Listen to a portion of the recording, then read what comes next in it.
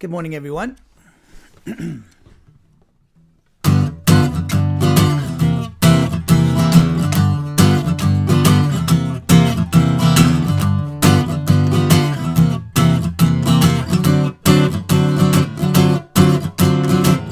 Always remember the way God treated you. Always remember what He did and didn't do, because of His mercy, because of His love that's greater than any love you've ever known. You've come to see it, 'cause you've been shown His love on the day that He saved you, because of His grace through faith in His one and only Son. Yeah.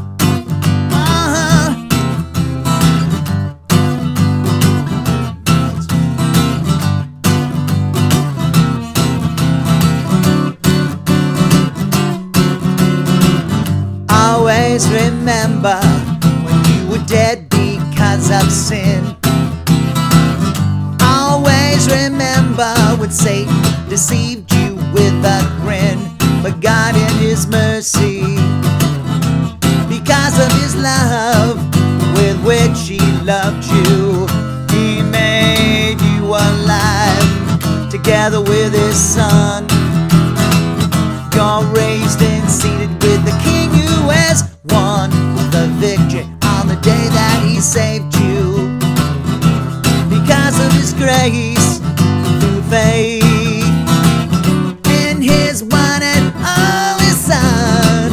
Oh, to comprehend with all of God's dear saints the breadth and length, height and depth, to know the love, to know the love of the one who died but now He lives, whose Father raised Him up in the Spirit He gives.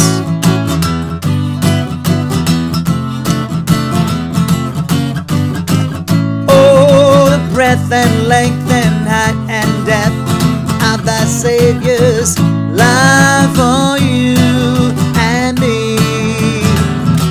Oh yeah.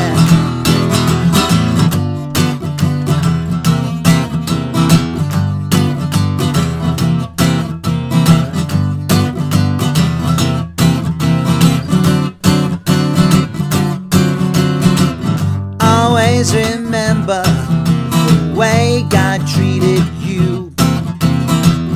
Always remember what He did and didn't do, because of His mercy, because of His love that's greater than any love you've ever known. You've come to see it, 'cause you've been shown His love on the day that He saved you, because of His grace through faith in His one and only Son. Oh, to comprehend with all of God's dear saints the breadth and length, height and depth, to know the love, to know the love of the one who died but now He lives, whose Father raised Him up in the Spirit He gives.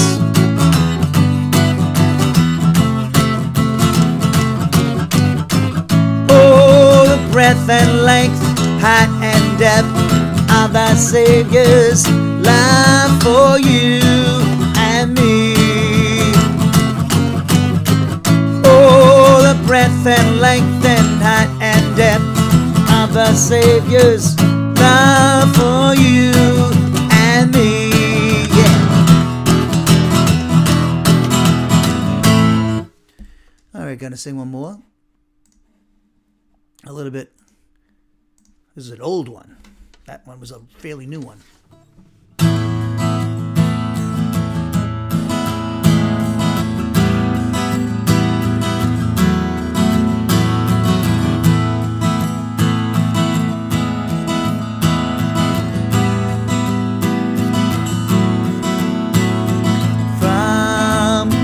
first day I was born. You had your eyes set on me, keeping me safe in your love. All of my days I will sing joyfully. Lord, you are good to me, always so good to me. Lord, you are good to me, always so good to me. Through all of my joy and my tears, though I was alone, you were near, guiding me through darkest nights and removing the doubt and the fear. Lord, you are good to me, always so good to me. Lord, you are good to me, always so good to me. I'm yours, you are mine. You gave me a purpose I could not find. Out of the darkness into the light, leading me on and giving me sight. Oh Lord, you are good to me, always so good to me. Lord, you are good to me, always so good to me. You love me before I loved you. You let me know by dying for me that I was well worth the price that you paid for me at Calvary. Lord, you are good to me, always so good to me. Lord, you are good to me, always so good to me.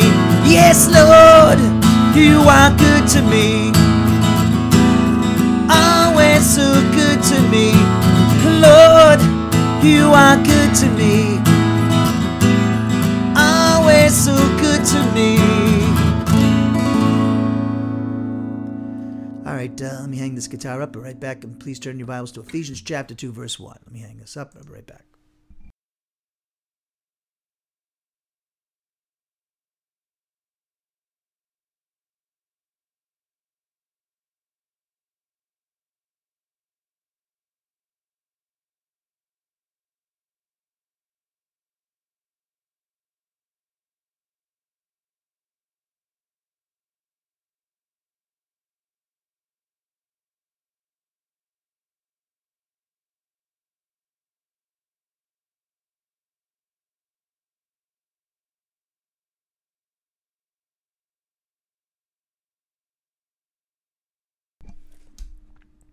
All right, good morning again. And again, if you haven't turned your Bibles already, please do so now. Go to Ephesians chapter 2, verse 1. And we're going to continue our study of Ephesians. Actually, this is our final two classes in our study of chapter 2 of Ephesians. And then we're having a 2-week break. And so our last class before that break will be this Thursday. And then we resume classes Tuesday, March 12th. So from tomorrow's Thursday's class is the last class before we have a couple of weeks. I'm going to take a break from teaching. I'll still be working, of course. Then we'll resuming our classes as we Tuesday, March 12th, when we begin a new chapter, which is begin chapter 3 of Ephesians. So these are our last 2 classes in Ephesians chapter 2, and this today will be actually constitute our 129th hour in Ephesians. And today, as you can see, we're going to look at the A part.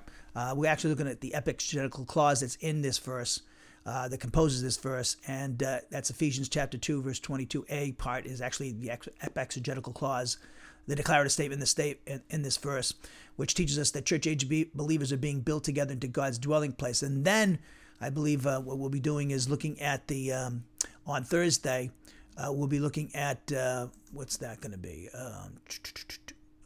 We're talking about the means by which church age believers are being built together into God's dwelling place. So we're going to be looking at the 2 prepositional phrases, as we'll see today, that bookend this verse. Like the last verse is bookended by prepositional phrases which talk about appropriating by faith our union identification with Christ. And so we have something very similar here in Ephesians 2.22, where the exegetical statement which constitutes verse 22 is modified by 2 prepositional phrases which give the means by which church-age believers are being built together into God's dwelling place. So this is another metaphor that Paul's using to describe the church's relationship to the triune God.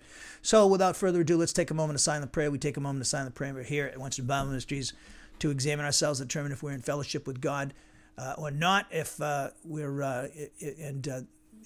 because any mental, verbal, or overt act of sin that we knowingly commit will cause us to lose fellowship with the Father, Son, and the Holy Spirit. But according to 1 John 1:9, if we confess our sins to the Father, He, God the Father, is faithful and just to forgive us our sins. In other words, He purifies us from each and every wrongdoing. And we maintain that fellowship by obeying the Spirit who speaks to us through the Scriptures which He's inspired. And that's when we're obeying the commands of Ephesians 5:18 to be filled with the Spirit, and Colossians 3:16 to let the Word of Christ richly dwell in our souls. So if there's anything that's bothering you, disturbing, or distracting to you, do it. 1 Peter 5:7 says, cast all your anxieties upon the Lord because He cares for you. So with that in mind, with our heads bowed and our eyes closed, let us pray.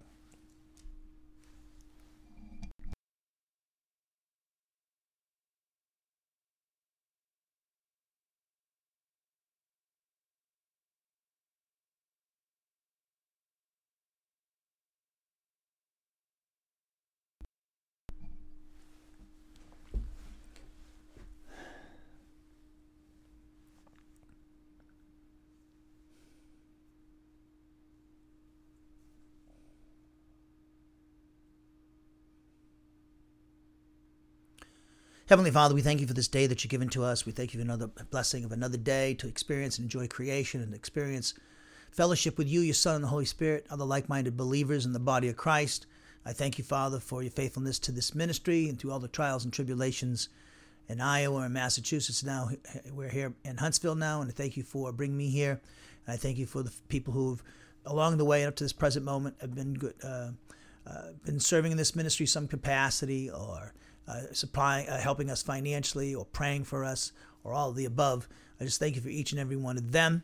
And I just thank you for the study in Ephesians, and I pray it would be a blessing to the body of Christ today and now and in the future with the recordings. I thank you for the technology that you've given to me and the wisdom to be able to run the thing. And I just pray, thank you, Father, for that, and I pray everything will function properly. Thank you for the streaming video service by YouTube, which they provide, and I just pray that would function properly. I pray there be no problems with the recordings, the video, and the audio, and upload of these things to our various websites, podcasts, and media platforms that you've given to us. I pray you would use those mightily as you have been and continue to do so, and also protect them from any attacks from the enemy. I also pray that today that you'd help me as your instrument, to be your instrument today, to be sensitive to the Spirit's guidance and direction, and to communicate the contents of this verse to your people. I pray this help me through the power of the Spirit, to do so with accuracy and clarity, reverence, respect, and power, so that your people could receive the necessary spiritual nourishment, because your word states that man does not live on bread alone, but from every word that proceeds out of your mouth. I pray that you would help your people, work mightily and powerfully through them, help them to be as humble as well and sensitive to the Spirit's guidance and direction. By the Spirit, help them to learn, understand, and to concentrate, and to make the proper application of what they're being taught. And I just pray, Father, that not only would they receive the necessary spiritual nourishment, but they would worship you, and through whatever medium that they choose to, singing or praising you or thanksgiving.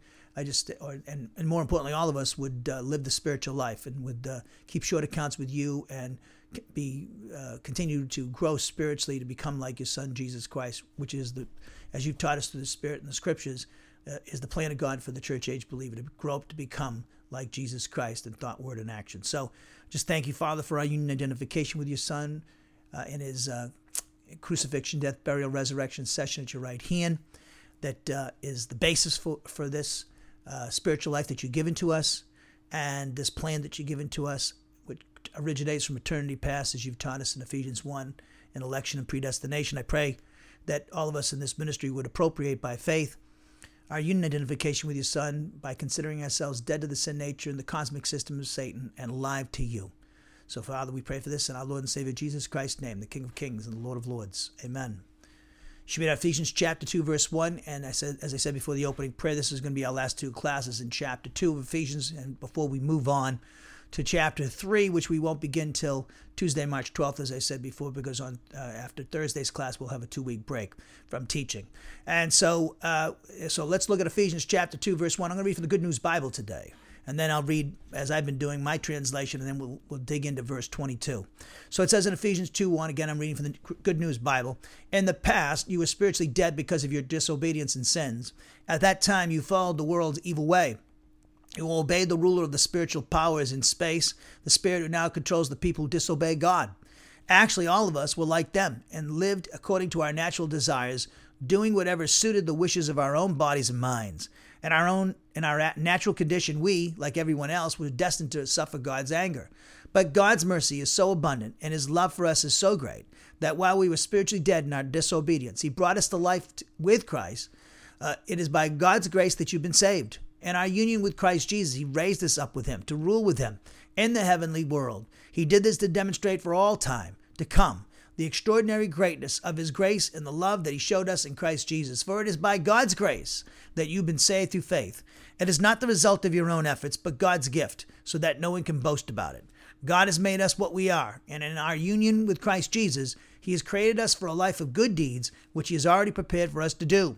You Gentiles by birth, called the uncircumcision by the Jews, who call themselves the circumcised, which refers to what men do to their bodies, to remember that what you were in the past. At that time, you were apart from Christ. You were foreigners and did not belong to God's chosen people.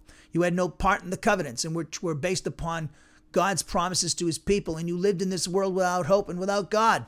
But now, in union with Christ Jesus, you who used to be far away have been brought near by the blood of Christ. For Christ himself has brought us peace by making Jews and Gentiles one people. With his own body, he broke down the wall that separated them and kept them enemies. He abolished the Jewish law with its commandments and rules in order to create out of the two races one new people in union with himself, and in this way making peace.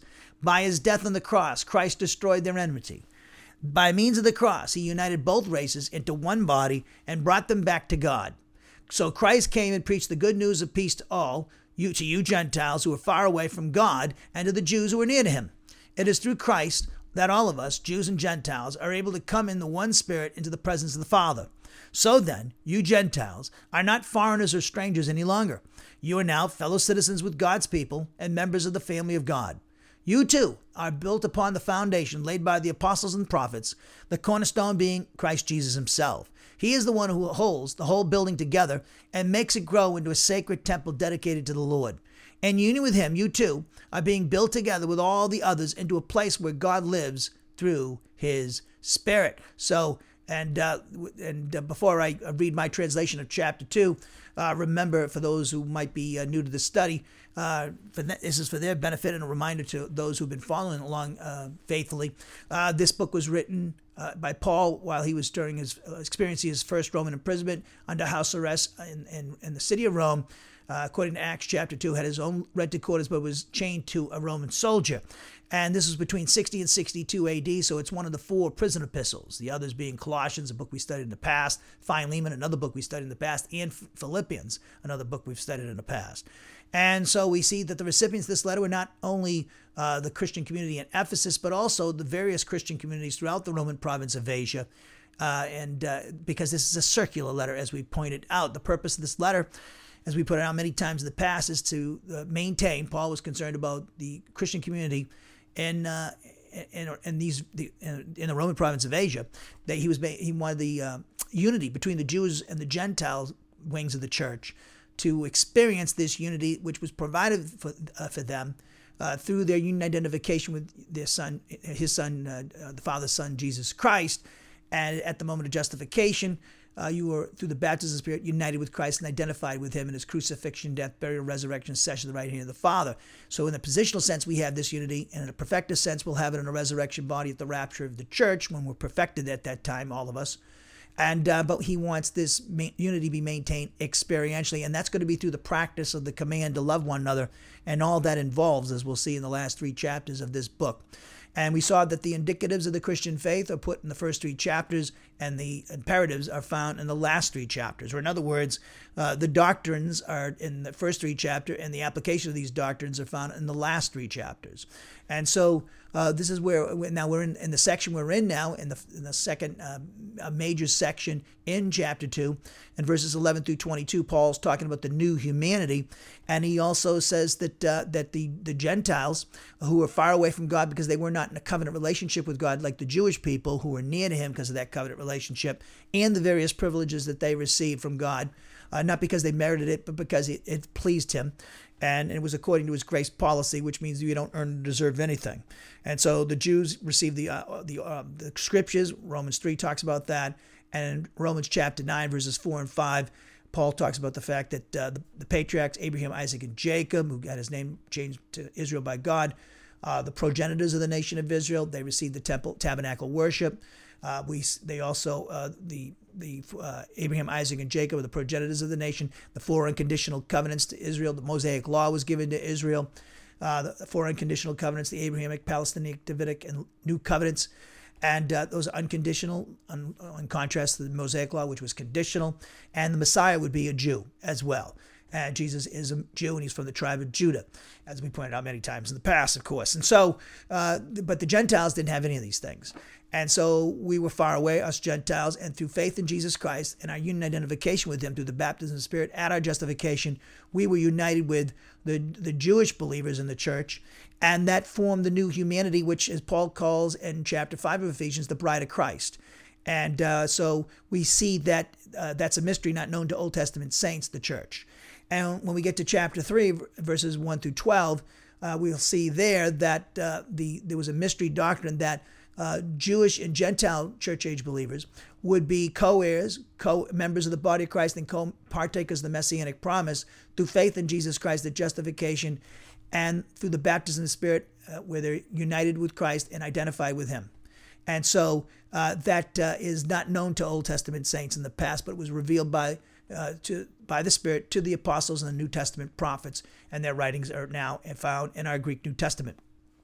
So we see that in chapter 2, verses 11 through 22, which we're in the last 2 classes of, the new humanity is actually the church, which composed of Jewish and Gentile church age believers. And remember, the church age began in 33 A.D., according to Acts, on the day of Pentecost, and it's recorded in the Acts chapter 2. The baptism of the Spirit took place at that time, first among the Jewish believers of Jesus. And then in Acts chapter 10, with Cornelius and his family, the Gentiles started receiving the baptism of the Spirit through faith in Jesus Christ at justification. And that was not known to Old Testament saints, that they would be co-heirs, co-members of the body of Christ, and co-partakers of the Messianic promise. In other words, they'd be on the equal footing with the Jewish believers the Gentile believers would be. And that was not known to Old Testament saints. So that's we're not second-class citizens, in other words. So this was not, we knew that in the Old Testament, the Jews knew this, the Gentiles would get saved, but they didn't know this, that they would form the bride of Christ with Jewish believers. And so this is fantastic news for us Gentile believers in the church age. It tells us, the grace of God, it makes us praise God for his grace policy, which flows from his attribute of love and the exercise of that attribute. And so it should cause us to worship and give thanks to him. And we can do that in 2 ways: give praise to him by living the spiritual life, appropriating by faith our union identification with Christ, and considering ourselves dead to the sin nature and the cosmic system of Satan, and alive to God and raised and seated with him. And because now that new humanity that we are part of is going to restore, with Jesus Christ at his second advent, is going to restore mankind to its rightful position, which was the rule of the works of God's hands. Presently at this time, because of the fall of Adam and Eve, who were originally designed and their progeny to rule over the works of God's hands, Genesis 1:26 and 27, as we point out many times. But as we saw in Hebrews 2, this is not taking place because Satan is the god of this world, 2 Corinthians 4:4, temporarily. And the whole world is under his power, 1 John 5:19. He deceives the entire world, and he even offered up the kingdoms of this world to Jesus. Luke chapter 4, verse 6, if only he would bow down and worship him. And Jesus, of course, emphatically rejected him. And that would not have been a legitimate temptation unless he did, in fact, have that kind of authority at this time. And he does. So when Jesus Christ, his crucifixion, death, burial, resurrection, session at the right hand of the Father was the first step in restoring the humanity to its rightful position as rulers of this earth. And we see that every time, starting in June of 33 A.D., with the Jews in Acts chapter 10, followed by the Gentiles in Acts chapter 10, the Jews in chapter 2. We see that every time someone, and during the church age, this is true all the way up to the rapture, which ends the church age. Every time somebody, whoever they are, Jew or Gentile, slave or free, male or female, whoever you are, doesn't matter what nation you come from, or language group, ethnicity, your skin color. If you believe in Jesus Christ, you are now part of this new humanity and a member of the body of Christ and the future bride of Christ. And when you come back with Christ, the second advent, Revelation 19 and 20, we will dispossess Satan and the fallen angels. This is why Paul says in 1 Corinthians 6:3 to the Christian community in Corinth that don't you know you're going to judge angels. And so this is fantastic news. It's the death now. It's the end of the road for Satan and his kingdom, and that's why he wages war against the church and those who proclaim this message throughout the world. So with that, summarization of what where we are at this point in the study of Ephesians chapter 2. Let's look at my translation of chapter 2 and then dig into verse 22. So it says, now, correspondingly, even though each and every one of you is a corporate unit were spiritually dead ones because of your transgressions, in other words, because of your sins, each and every one of you formerly lived by means of these in agreement with the standard of the unregenerate people of this age, which is the production of the cosmic world system, and agreement with the standard of the sovereign ruler, namely the sovereign governmental authority ruling over the evil spirits residing in the earth's atmosphere, specifically the spirit who is presently working in the lives of those members of the human race who are characterized by disobedience. Then we see in verse 3, among whom each and every one of us also, formerly for our own selfish benefit, hold on one sec, I do that from time to time, sorry about that. Verse 3, it says, among whom each and every one of us also formerly for our own selfish benefit conducted our lives by means of those lusts which are produced by our flesh, specifically by indulging those inclinations which are produced by our flesh. In other words, those impulses which are the product of our flesh. Consequently, each and every one of us caused ourselves to be children who are objects of God's wrath because of our natural condition from physical birth, just as the rest correspondingly caused themselves to be children who are objects of wrath because of their natural condition from physical birth. So that's our description of the Gentiles' state, pre-conversion, pre-justification, unregenerate state. And we were enslaved to sin and Satan and his cosmic system. It's what it's describing us as being prior to our justification. Verse 4, contrast to this, but because God is rich with regards to mercy, because the exercise of his great love with which he loved each and every one of us, even though each and every one of us as a corporate unit was spiritually dead ones because of our transgressions, he caused each and every one of us to be made alive together with the one and only Christ. Each and every one of you as a corporate unit is saved because of grace. Specifically, he caused each and every one of us as a corporate unit to be raised with him, our identification with Christ and his resurrection. Correspondingly, he caused each and every one of us to be, as a corporate unit, to be seated in the heavenlies. That's our identification with Christ and his session at the right hand of the Father. How did he do this? Why did he do this? Because of our faith in and union identification with Christ Jesus. Verse 7, he did this so that he could display for his own glory during the ages which are certain to come the incomparable wealth which is the product of his grace, because of kindness for the benefit of each and every one of us, because of our faith in and union identification with Christ Jesus. Each and every one of you as a corporate unit is saved because of grace by means of faith. In other words, this salvation never originated from any one of you as a source. It originates as the gift from God. It does not originate from meritorious actions as a source, so that a person cannot, for their own benefit, enter into the state of boasting. For each and every one of us in the Christian community are his creative workmanship. For each and every one of us have been created by means of our faith in and union identification with Christ Jesus in order to produce actions which are divine good And these God prepared in advance so that each of us would conduct our lives by means of them. So we see there's a contrast between verses 1 through 3, which describe the pre-conversion, unregenerate state of us Gentile Christians, and the contrast with what we are now as a result of our justification through faith in Christ and union identification with him.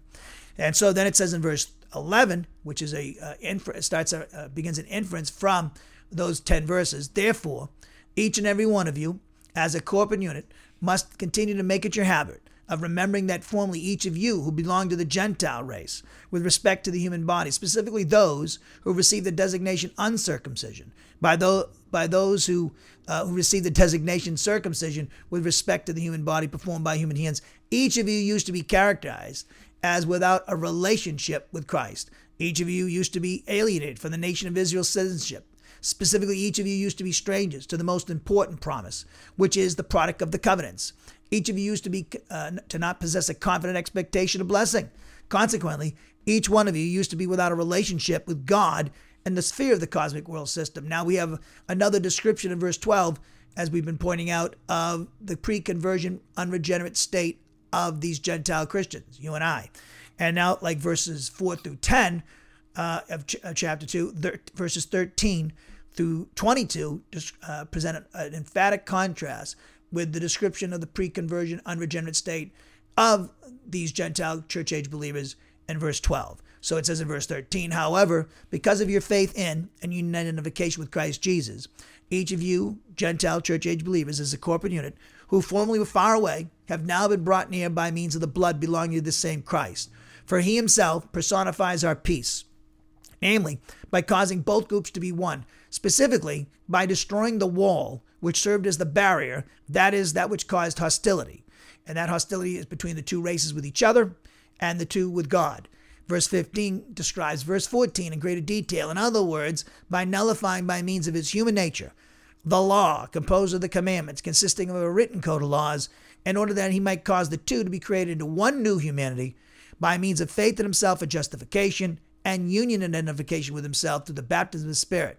Thus, he caused peace to be established, and that's between the two races with each other and the two races with God. In other words, in order that he would reconcile both groups into one body to God through his cross. Consequently, he put to death the hostility, and that's between the two races, again, interacting with each other and the two races interacting with God, by means of faith in himself at justification and union identification with him through the baptism of the Spirit at justification. And correspondingly, he as a result came proclaiming peace for the benefit of each one of you Gentiles, and namely those who are far off, likewise peace to those who are near, the Jews.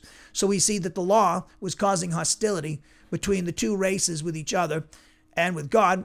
In regards to each other, the dietary regulations prohibited Jews from eating certain foods which God designated as unclean because they were part of the worship of the Canaanite pagan gods. And so he didn't want them to get involved in those eaten meals, which are basically part of the worship service of these pagan gods. So also it was a form of arrogance. It produced arrogance in the Jews. They thought they merited it, thought they were better than the Gentiles, and because of they were given the law. That was not the case. And then we see both groups had a problem with God because of the law, because they couldn't keep it perfectly, which he demanded if you're going to have a relationship and a fellowship with him. And so it was also a hostility because now it caused God to exercise his wrath toward these when they were these unregenerate sinners. But Jesus suffered the wrath of God in our place so that we wouldn't suffer it forever in the lake of fire. And he suffered the consequences for us not keeping the law perfectly, which God, a perfect holy God, requires. And also he basically he lived the life of perfect obedience that the law required, which we could not do. So then it says, so that's how we remove the hostility. Then it says in verse 18, consequently, through the personal intermediate agency of himself, and each and every one of us as a corporate unit, namely both groups, are experiencing access by means of the omnipotence of the one Spirit to the presence of the Father. Indeed, Therefore, each and every one of you Gentiles as a corporate unit are no longer foreigners to the covenants of promise, that is, foreign citizens, but rather each of you as a corporate unit of fellow citizens with the saints, and that's the saints throughout history and up to the present moment. That is, members of God's household. Why? Because each and every one of you as a corporate unit have been built upon the foundation, which is the communication of the gospel to each one of you by the apostles as well as prophets. Simultaneously, he himself, namely Christ Jesus, is the cornerstone, on the basis of its being continually fitted inextricably together by means of justification by faith and union and identification with him. The whole building is growing into a holy temple. How? By appropriating by faith union and identification with the Lord. In other words, by appropriating by faith your union and identification with him, all of you, without exception, are being built together into God's dwelling place by means of the omnipotence of the Spirit. So today is the first of two classes in Ephesians 2.22, and today we're going to look at the fact that this is an epexegetical statement which is modified by two prepositional phrases. The two prepositional phrases give the means by which the contents of the epexegetical clause, or the assertion of the epexegetical clause, is accomplished. Church age believers are being built together into God's dwelling place. That's the epexegetical clause, explaining in detail verse 21, and the two prepositional phrases which bookend verse 22 are giving the means by which this has taken place. So if you look on the board in my notes, we see that Ephesians 2.22 is composed of an epexegetical statement. It's composed of an epexegetical statement, and it's composed of kai, humes, son oiko domesta, eis katoi katerion, to theo, which is translated, in other words, all of you without exception are being built together into God's dwelling place. Let's see, the Good News Bible, they translate this particular phrase, you too are being built together with all the others into a place where God lives. And so we see also, as I mentioned a few moments ago, that epexegetical statement is modified by two prepositional phrases, which serve as bookends for this epexegetical statement. What are the two prepositional phrases? In union with him, good job by the Good News Bible, at the beginning of the verse 22, and at the end of it, through his Spirit.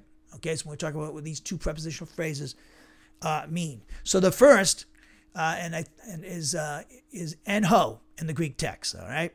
And I translate that by appropriating by faith union identification with him, and I'll explain why I translate it like that, because, in other words, it's, as we've been seeing throughout these prepositional phrases, Paul's using shorthand: in him, in Christ Jesus, in himself, in the beloved.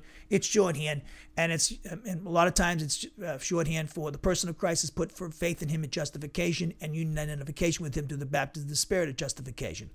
At the end, the last two verses of the chapter 2, it's talking about appropriating by faith our union identification with Christ. So the person of Christ is put for the church age believer appropriating by faith their union identification with Christ.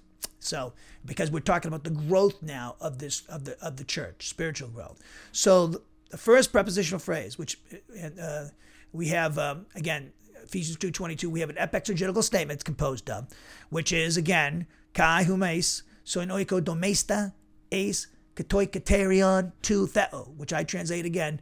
In other words, all of you without exception are being built together into God's dwelling place. Again, it's modified by two prepositional phrases, which I pointed out to you in the Good News Bible, which serve as bookends for this epexegetical statement. The first, enho, which I translate again by appropriating by faith union identification with him, fronts this epexegetical clause. In other words, it precedes it for emphasis. While the latter, en pneumati, by means of the omnipotence of the Spirit, completes this epexegetical statement. Now, in Ephesians 2.22, as I said before, is an epexegetical statement, which means that it's defining for the reader Paul's assertion in verse 21. It asserts that Gentile church age believers are being built together into a dwelling place of God by appropriating by faith their union and identification with the Lord, which appropriates the omnipotence of the Spirit. On the other hand, in verse 21, Paul asserts that on the basis of these Gentile church age believers being continually fitted inextricably together by means of justification by faith in Christ and union and identification with him, like a building, they're growing into a holy temple by means of fellowship with the Lord. So therefore, this assertion in verse 22 explains in greater detail the one in verse 21. Why? Because it's defining what this holy temple is, namely a dwelling place of God. And in fact, if you look at the Bible, If you look at the Bible from cover to cover, you realize that God wants to have fellowship with the human race, his creatures, his moral, rational creatures. He wants to have fellowship with them. He wants to have a relationship and a fellowship with them. Well, that fellowship started in the Garden of Eden, but it was broken because of the fall of Adam and Eve when they disobeyed God's prohibition to not eat from the tree of knowledge, good and evil. They didn't want to eat from that fruit. Okay, he told them not to. They did. Eve was deceived into doing it. Adam knew he shouldn't be doing it, but he did it anyways because his love for his wife was greater than his love for obedience to God.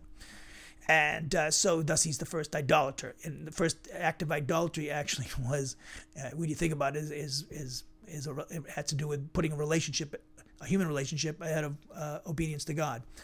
And so we see that, then we see the whole human history has been a great big progression of trying to get process of God trying to get back with mankind and the human race and have a relationship and a fellowship with them. And so we see that, we get into Abraham, Isaac, and Jacob. We see that, the antediluvian period was a disaster. Only Noah and his family survived. And so the human race started again. And then we get to Abraham, and then Isaac and Jacob. And then Jacob got his name changed by God to Israel. And he had 12 boys, and they to 4 different women, and they became the progenitors of the nation of Israel. And then God on Mount Sinai, and with the tabernacle, and he wanted to dwell with them, and with the pillar of fire at night in the Exodus generation, and the pillar of cloud during the day, he led the nation of Israel. He dwelt in their midst. But that was very precarious because eventually, because of the whole issue in Exodus 32, with the golden calf episode. That was not good. So there was a change there, and so the Holy Spirit went along with the Exodus generation, God's presence there, and the presence of Christ, the pre-incarnate Christ. It was a Christophany, and because of God's wrath. And so, but then we see that temple. It became that tabernacle became a temple in the days of Solomon, and David had the idea to get this temple, and so God could dwell with his people. And it did with Solomon. We saw that with King Solomon. But eventually, the Shekinah glory that dwelt in that temple, the presence of God, was gradually removed. And we saw with the Babylonian invasions of 605, 597, and 586 BC of the southern kingdom of Judah, we saw the Shekinah glory, the presence of God, left that temple, and it was destroyed by the Babylonians in 586 BC. And then we see that Zerubbabel's temple came back. And we saw the book of Haggai, and that was rebuilt. The Zerubbabel's temple was constructed on the site of Solomon's, the rubble of Solomon's temple. And then we see that at that point, so they finished that temple in 516 BC, according to the book of Haggai. And then that eventually became Herod's temple, and Jesus Christ, the Son of God, the incarnate Son of God, walked into that temple. So God was dwelling amongst the human race through a person, Jesus of Nazareth, who is the incarnate Son of God. He's God in the flesh.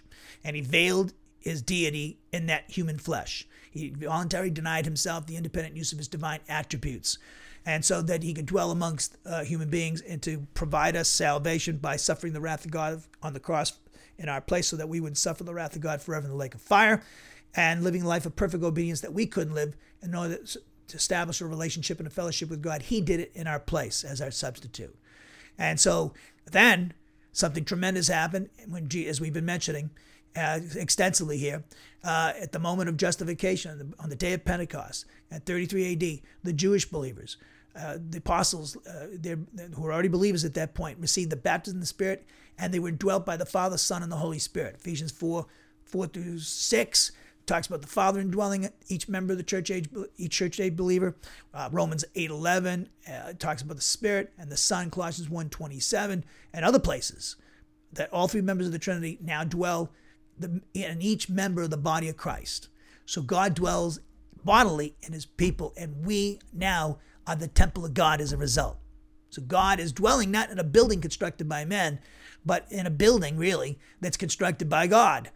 In fact, that's why we need a resurrection body to complete the process. So God's working within, and then he outside. So mankind likes to work outside. When they build a house, they get the frame and everything, and then we talk about doing the stuff inside. We got a lot of building going on here in Huntsville, and you see them erect these. They have the foundation of these buildings, apartment complexes, houses, and then they they furnish it inside. Well, God does it the exact opposite. So you and I, he's working on inwardly in our character, our thoughts. And then flows from our thoughts, flow our words and actions. He's dealing with our soul. He's cleansed our soul and our conscience from guilt of sin through faith in his son, Jesus Christ. So this is what God's doing now. So he lives in us. And if you read the book of Revelation, he's going to dwell with his people bodily. Okay? And he'll be localized one day in the new heavens and the new earth with us. And Jesus Christ and his millennial reign, God in the flesh will dwell in our midst personally. So that's, you can look at the story of the Bible that way. And we're in the process of God restoring that relationship with himself and the human race through his son, Jesus Christ, and the work of the Holy Spirit. So we see that in Ephesians chapter 2, verse 22, explains in greater detail the assertion in Ephesians 2.21, because it's defining what this holy temple is, namely a dwelling place of God. Now the reference is, if you look at in Ephesians 2:20 it says, you too, in the Good News Bible, you too are being built together with all the others into a place where God lives. You. The word there for you is the word su, the personal pronoun su. It's in the nominative second person plural form, so it's in the plural, so it means all of you. And it actually not only refers to these Gentile Christians, as we know, because of the contents of verse 11 say, he's writing to Gentile Christians. And the word doesn't simply mean all of you, or as we say in the South, y'all. And so God actually is a Southerner. So the word not only refers to these Gentile Christians living in the various Christian communities throughout the Roman province of Asia as a corporate unit, but it's actually used in a distributive sense, emphasizing no exception. So this brings up a point in my translations. I like to, and not a lot of guys would agree with me, and that's fine. That's all right. I think when I say, I translate this personal pronoun su, or the personal pronoun ego when they're in the plural form, these two words, all of you, and us or we, with the plural form of ego in the Greek. I translate it not just all of you or us, all of us, but each and every one of you or each and every one of us, because as a corporate unit, because he's not only speaking them as a corporate unit, he's definitely talking about them as a corporate unit, but he's also talking about as individuals, emphasizing no exceptions. And I know there's a Greek word that talks about, is used in a distributive sense, but he doesn't always, we know there's many places the context will determine what the idea is. So I believe that Paul's trying to emphasize with everybody in the Christian community, and Gentile Christian community, that this is true of each and every one of them. I really believe that's what he's thinking, and he wants them to know that. So that's why I translate it in a distributive sense. Now, it's interesting. The use of the personal pronoun is unnecessary in Greek. Why? Because the form of the finite verb in this language indicates the person, number, and gender of the subject, and this is what makes Greek an inflectional language. So if you look at the Greek text, let's see, we can see this word here. All right, so that's that's in verse 21. We'll go over here. So where is the word here I want to look for? Sun oikodomeo. So sun oikodomeo, all right? Sun oikodomeo is this word right here. But it's in this word sun oikodomeo is in the second person plural, present passive indicative form. So the second person plural is noted by the suffix of the word, the sigma, theta, and epsilon right here, okay? So that's telling us it's second person plural. And then you have this particular word also is in the present tense, okay? And it's in an indicative mood, and it's in a passive voice. And so this particular word, with the Greek verb, the second person plural form is already in the verb.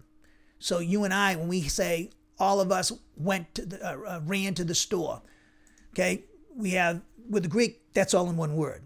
We have to have several words to do that, okay? So because it's the inflectional language, Hebrew's the same way. So when the personal pronoun is used, therefore, it may serve to clarify the subject or contrast the subject with someone else for emphasis. And here in Ephesians 2.22, it's used for emphasis and contrast. First, it's used to emphasize that these Gentile church-age believers are being built together into a dwelling place of God by appropriating by faith their union identification with Jesus Christ, which appropriates the omnipotence of the Spirit. And secondly, the presence of this second person plural form of the personal pronoun ego, not ego, su, it serves to contrast these Gentile church-age believers with the Jewish church-age believers, who they've been inextricably joined together through the baptism of the Spirit, which took place again at their justification, and like these Jewish Christians, identified them with Jesus and his crucifixion, death, burial, resurrection, session at the right hand of the Father. Now the verb that I pointed out to you, sun oikodomeo, it pertains to a building undergoing construction along with another. And specifically, it pertains to building an edifice or constructing one from various parts. Now, it's obviously used in a figurative or metaphorical sense here of the Gentile Christian community being built together into a dwelling place of God. And the means by which this is accomplished, as we'll see with the two prepositional phrases, and we point them out briefly, but we'll see this on Thursday in detail. The means by which this building process is being put together is by experiencing fellowship with the Lord. Church-age believers experiencing fellowship with the Lord by appropriating by faith their union and identification with him, which in turn, faith, post-justification, faith appropriates the omnipotence of the Holy Spirit. And the word for God there, if you look at the Good News Bible, it says where God lives, okay? And what's the Net Bible? They have, look at their translation too. See, a dwelling place of God. The word God there is theos, and we've seen this word many times. It refers, of course, to the Father here, and the articulate construction of the word expresses the idea that there were many gods in the world, but the God Jewish and Gentile Christians worship was the one and only true God, in contrast to unregenerate humanity, which worshiped the pantheon of Greco-Roman gods. And the word katoikaterion, which I pointed out to you a few moments ago, katoikaterion is the word that's translated dwelling place by the Net Bible. And I think a place where God lives is how the Good News Bible translates it. So the word katoikaterion, dwelling place, refers to the place in which God the Father dwells, which is the souls and bodies of these Gentile church-age believers, and it is the object of the preposition eis, which functions as a marker of a change or state of condition, and therefore that would mean that this preposition is marking the members of the Gentile Christian community as a group of individuals whose character is being transformed from the state of unregenerate sinners, enslaved to the sin nature and the devil and his cosmic system, to those whom God the Father indwells. And the word theos, God, it functions as a genitive of possession, which expresses the idea that this dwelling place, which is the souls and bodies of these Gentile Christians, belongs to God the Father, or in other words, they are his possession. Remember, this harkens back to Paul's statements in Ephesians 1:11 and 14. We saw in verse 11, that verse, Ephesians 1:11, asserts that the church-age believer has been claimed by God as his possession because he predestinated them in eternity past to adoption as his sons according to his predetermined plan. And verse 14 asserts that the indwelling presence of the Holy Spirit in church-age believers is the down payment of their inheritance until the Father redeems them who are his possession at the rapture of the church. Let's quickly look at that passage there. Ephesians chapter 1, verse, let's see what I'm going to start you at. Ephesians chapter 1, but goodness gracious, let's put it, verse 11, Ephesians 1:11, and we'll read all the way to verse 14. So I'm taking you here because what we see here is that genitive of possession, theos, it's God. It's saying that this dwelling place belongs to God. What's that dwelling place? The bodies and souls of church-age believers, Gentile church-age believers, you and I. So we're God's possession. He indwells us personally. I mean, isn't that great thing to understand that and believe that? They're indwelling us, and because we're his possession. Paul makes this clear in Ephesians 1:11 through 14. He says in the following, I'm reading from my translation, because of whom? Because of Christ. Each and every one of us has been claimed as a possession because of having been predestinated according to the predetermined plan, namely the one who is causing each and every animate an inanimate object to function according to his purpose, the Father's purpose. That is the Father's sovereign will. Why? What's for what purpose? In order that each and every one of us in the the body of Christ, would belong to a particular group of people, namely those who are certain of possessing a confident expectation of blessing, rewards for faithful service, resurrection body. Why? Because of their faith in and union identification with the one and only Christ for the purpose of praising his glory. Verse 13, correspondingly, because of Christ, because of whom each and every one of you were sealed by means of the omnipotence of the one and only promised Spirit, who is holy, because each and every one of you obeyed the one and only message, which is truth, namely the proclamation of the one and only gospel, which produced your salvation when you obeyed it, specifically because each of you believed in him. Then it says in verse 14, the Spirit is the down payment of our inheritance until he redeems his possession at the rapture for the praise of his glory. So who's his possession that he redeems at the rapture? The church. Isn't that something? So does that make you feel like you're loved? It should. You should feel loved because you are loved. And you're loved by much greater than any human being could ever love you. You're loved by the triune God, and they manifested it in many ways. We were created in the image of God, and when we as fallen sinners, Jesus Christ went to the cross to suffer the wrath of God in our place so that we wouldn't suffer it forever in the lake of fire. He lived a life of perfect obedience that we couldn't live, that God required, a holy, perfect God required if we're going to have to establish an eternal relationship and a fellowship with us. Out of love, his Son did that. Out of love, the Father sent the Son to do that. Out of love, the Spirit helped the Son do that. And then at the moment of our justification, through faith in Jesus Christ, the Father gave us his Son's righteousness, which is his righteousness. We are indwelt by the Trinity at that moment. We're in union with Christ. The Father looks at his Son as crucified, looks at us as he looks at his Son, crucified, died, buried, raised, and seated with his Son. You're a part of the new humanity, the bride of Christ. You're going to reign with Christ. You have power. You have the Trinity indwelling you. You can handle any adversity that comes along in life. You've got the power already. You got the Word of God. You got the Spirit of God. You got the Trinity indwelling us. Satan can't touch us. He can attack us, and they can do all kinds of stuff, and they will. Ephesians 6:10-18. But we can withstand that with the Word of God and accepting by faith and being aware of the fact that we're in union with Christ and we're indwelt by the Trinity, each member of the Trinity. So we have the more than enough resources to handle the devil and his attacks and whatever life might bring us. Because of these things, people, because we are overwhelmingly conquerors, Paul says in Romans chapter 8, and nothing can ever separate us from the love of God because of our union identification with Christ. So let's keep going, and we see that in this word, back to my notes here, but you see this: you are being built together. That particular verb, that phrase, are being built together. That's the word, as we pointed out before, son oikodomeo, and it's in the present tense. It's a customary or state of present, which is used to signal an ongoing state, meaning the subject, which we know as church-age believers that are Gentiles, experience the state of being built together with Jewish believers into a holy place, temple of God. So we see, therefore, the customary present tense of this word. And that's why they translated are being built together. The ARE is telling us it's the present tense and it's a state of. Therefore, the customary present or state of present tense of this verb expresses the idea that these Gentile church-age believers continually exist in the state of or condition of, quote unquote, being built together with each other and with members of the Jewish Christian community into a dwelling place of God the Father, or the place where God the Father dwells.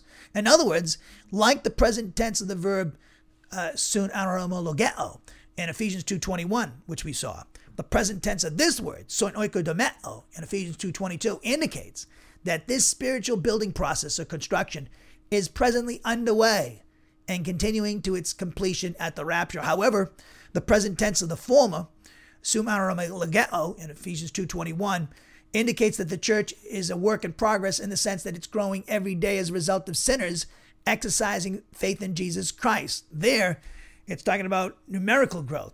This results in the Father imputing his Son's righteousness to them with the result that he declares them justified. But not only numerical growth, but also character growth. Simultaneously, the Father, through the work of the Spirit in baptism, places these Gentile church-age believers, justified sinners, in union with his Son and identifies them with his Son. And so this is all supported by the fact that this word sum anomologeo in Ephesians 2.21 functions syntactically as a causal participle, We saw this in detail. That, we noted, presents the reason why, or the basis upon which the members of the Christian community exist in the state of growing into a holy temple in the Lord. Thus, it expresses the idea that on the basis of, quote unquote, the members of the Christian community existing in the state of being continually fitted inextricably together as a corporate unit by means of justification by faith and union identification with Christ, they are growing into a holy temple by means of fellowship with the Lord. On the other hand, the latter, in verse 22, we see, which is sun oikodomeo. That present tense of that verb, it indicates that the church is a work in progress in the sense of the individual members of the Christian community growing up spiritually as a corporate unit. How do we know this? Well, it's indicated again by the fact that Ephesians 2.22 is associating the growth of the dwelling place of God with appropriating by faith one's union and identification with Jesus Christ. And this post-justification faith is the responsibility of those who are already children of God through justification by faith in Jesus Christ and union and identification with him. And the passive voice of this verb, sun oikodomeo, and in Ephesians 2.22, indicates that the subject's receiving the action of the verb by an expressed or unexpressed agency. Now, the two agencies are expressed, and they're inextricably linked together. At the beginning of the class, I showed you what they were. Here's the Nestle Aland text. En ho, okay, which has the figure of metonymy, which talks about appropriating by faith, the church age believer appropriating by faith their union identification with Christ. En ho, and then en pneumati, which is speaking of the Holy Spirit. That talks about appropriating the omnipotence of the Holy Spirit, which is done through faith in what the Spirit's teaching us in the Scriptures. Pretty simple. So we see again that the passive voice of this verb indicates sun oikodomeo, are being built together, in Ephesians 2.22, indicates that the subject, which is these Gentile church age believers, receive the action of the verb expressed by an expressed or unexpressed agency. They receive this action. And the two expressed agencies are found in the prepositional phrases, and they're inextricably linked together. The first, as I pointed out to you, en ho, it contains the figure of metonymy, as I said, which indicates that the person of Christ is put for these Gentile church age believers, appropriating by faith their union identification with his Son in his crucifixion, death, burial, resurrection, session at the right hand of the Father. And the second is the prepositional phrase, as I pointed out to you, en pneumati, which also contains the figure of metonymy, which indicates that the person of the Holy Spirit is put for the exercise of his omnipotence on behalf of these church age believers, when these church age believers appropriate by faith their union identification with Christ. So remember, it says, in quoting Habakkuk 2:4, a book that we're almost finished with over here at DBC, that we taught here at Winston Bible Ministries. The righteous person, the justified sinner, is to live their life by means of faith. Faith in what? Faith in God's word, what the Spirit's teaching us in the Scriptures. So to appropriate by faith your union identification with Christ, what does that mean? Appropriate means take possession of, experience, okay? By faith, your union identification with Christ. We saw this a couple of classes ago. Well, I think it was last Saturday. We've done it many times. The great passage is Romans 6, Colossians 2 and 3. To appropriate by faith your union identification with Christ, if you read Romans 6 and Colossians 3, it's to consider yourself dead to the sin nature and alive to God. Why? Because you've died with Christ and you're raised with Christ and you're seated with Christ. And if you're dead to the sin nature, you're dead to the Satan's cosmic system, and that we once enslaved to, as we saw in Ephesians 2, 1-3. So this post-justification faith, because it's the faith we must operate in after getting saved, okay? After our being converted to Christianity, after our justification, in other words. That post-justification faith is critical in order for us to grow up spiritually. And he's talking in this passage, Paul is, about the spiritual growth of members of the body of Christ, both Jew and Gentile. So as we close, this post-justification faith appropriates the omnipotence of the Holy Spirit, which thus, remember Jesus says, if you had faith the size of a mustard seed, you'd be able to say to this mountain, move from here to there. He's using hyperbole, exaggeration, gross exaggeration for the sake of effect. Doesn't want you to move mountains. The point is, whatever what you find impossible, God can move, and you have to have faith. That moves mountains. That does the impossible in your life. So therefore, the passive voice of this verb, sun oikodomeo, are being built together, as you see in Ephesians 2.22, indicates that these Gentile church age believers, as the subject of this verb, receive the action of being built together with each other and members of the body, Jewish Christian community into God's dwelling place, or a place that God dwells. And this, we noted, is again accomplished by these Gentile church age believers appropriating by faith their union identification with him. And again, this post-justification faith in turn appropriates the omnipotence of the Spirit and enables the Spirit to accomplish this task of building them into a dwelling place which belongs to the Father. So we must walk by faith, not by sight. Paul uses that quote from Habakkuk 2:4 to basically, he uses that in Romans. He uses it in Hebrews, Galatians. So he uses that several places. It's important. You and I must walk by faith after getting saved, after our justification, after our conversion. Faith in what? Faith in what the Spirit's teaching us. And the Word of God is alive and powerful. It's omnipotence. And the sword of the Spirit is what? Is the Word of God, which He's inspired. So we must be, that's why we emphasize the need to learn and to put into practice God's Word.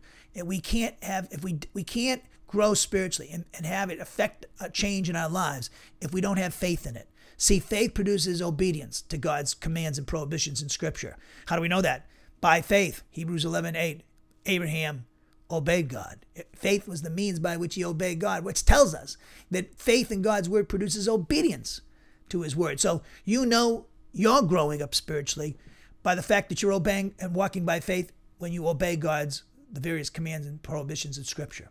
So this is an exciting thing that's going on. So Paul, at the end of the chapter 2, and verses 21 and 22, he's talking about the spiritual growth numerically and spiritually, character-wise, the growth of the church.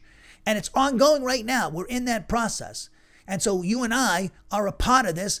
We're actually the subjects of this growth, spiritual growth, but we also can be, by leading others to the Savior, we can be a part of the numerical growth being used by God to grow this vast, massive construction project that's ongoing right now in the church age, which is going to result in being a beautiful bride for Jesus Christ, and who will reign with Him for 1,000 years on into eternity. And you and I are part of that building where God dwells, Father, Son, Holy Spirit.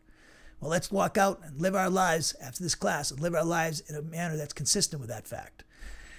Heavenly Father, we thank You for this time to study Your Word. Pray this lesson be a blessing to Your people, bringing glory to You and Your Son, Jesus Christ. In His name we pray. Amen.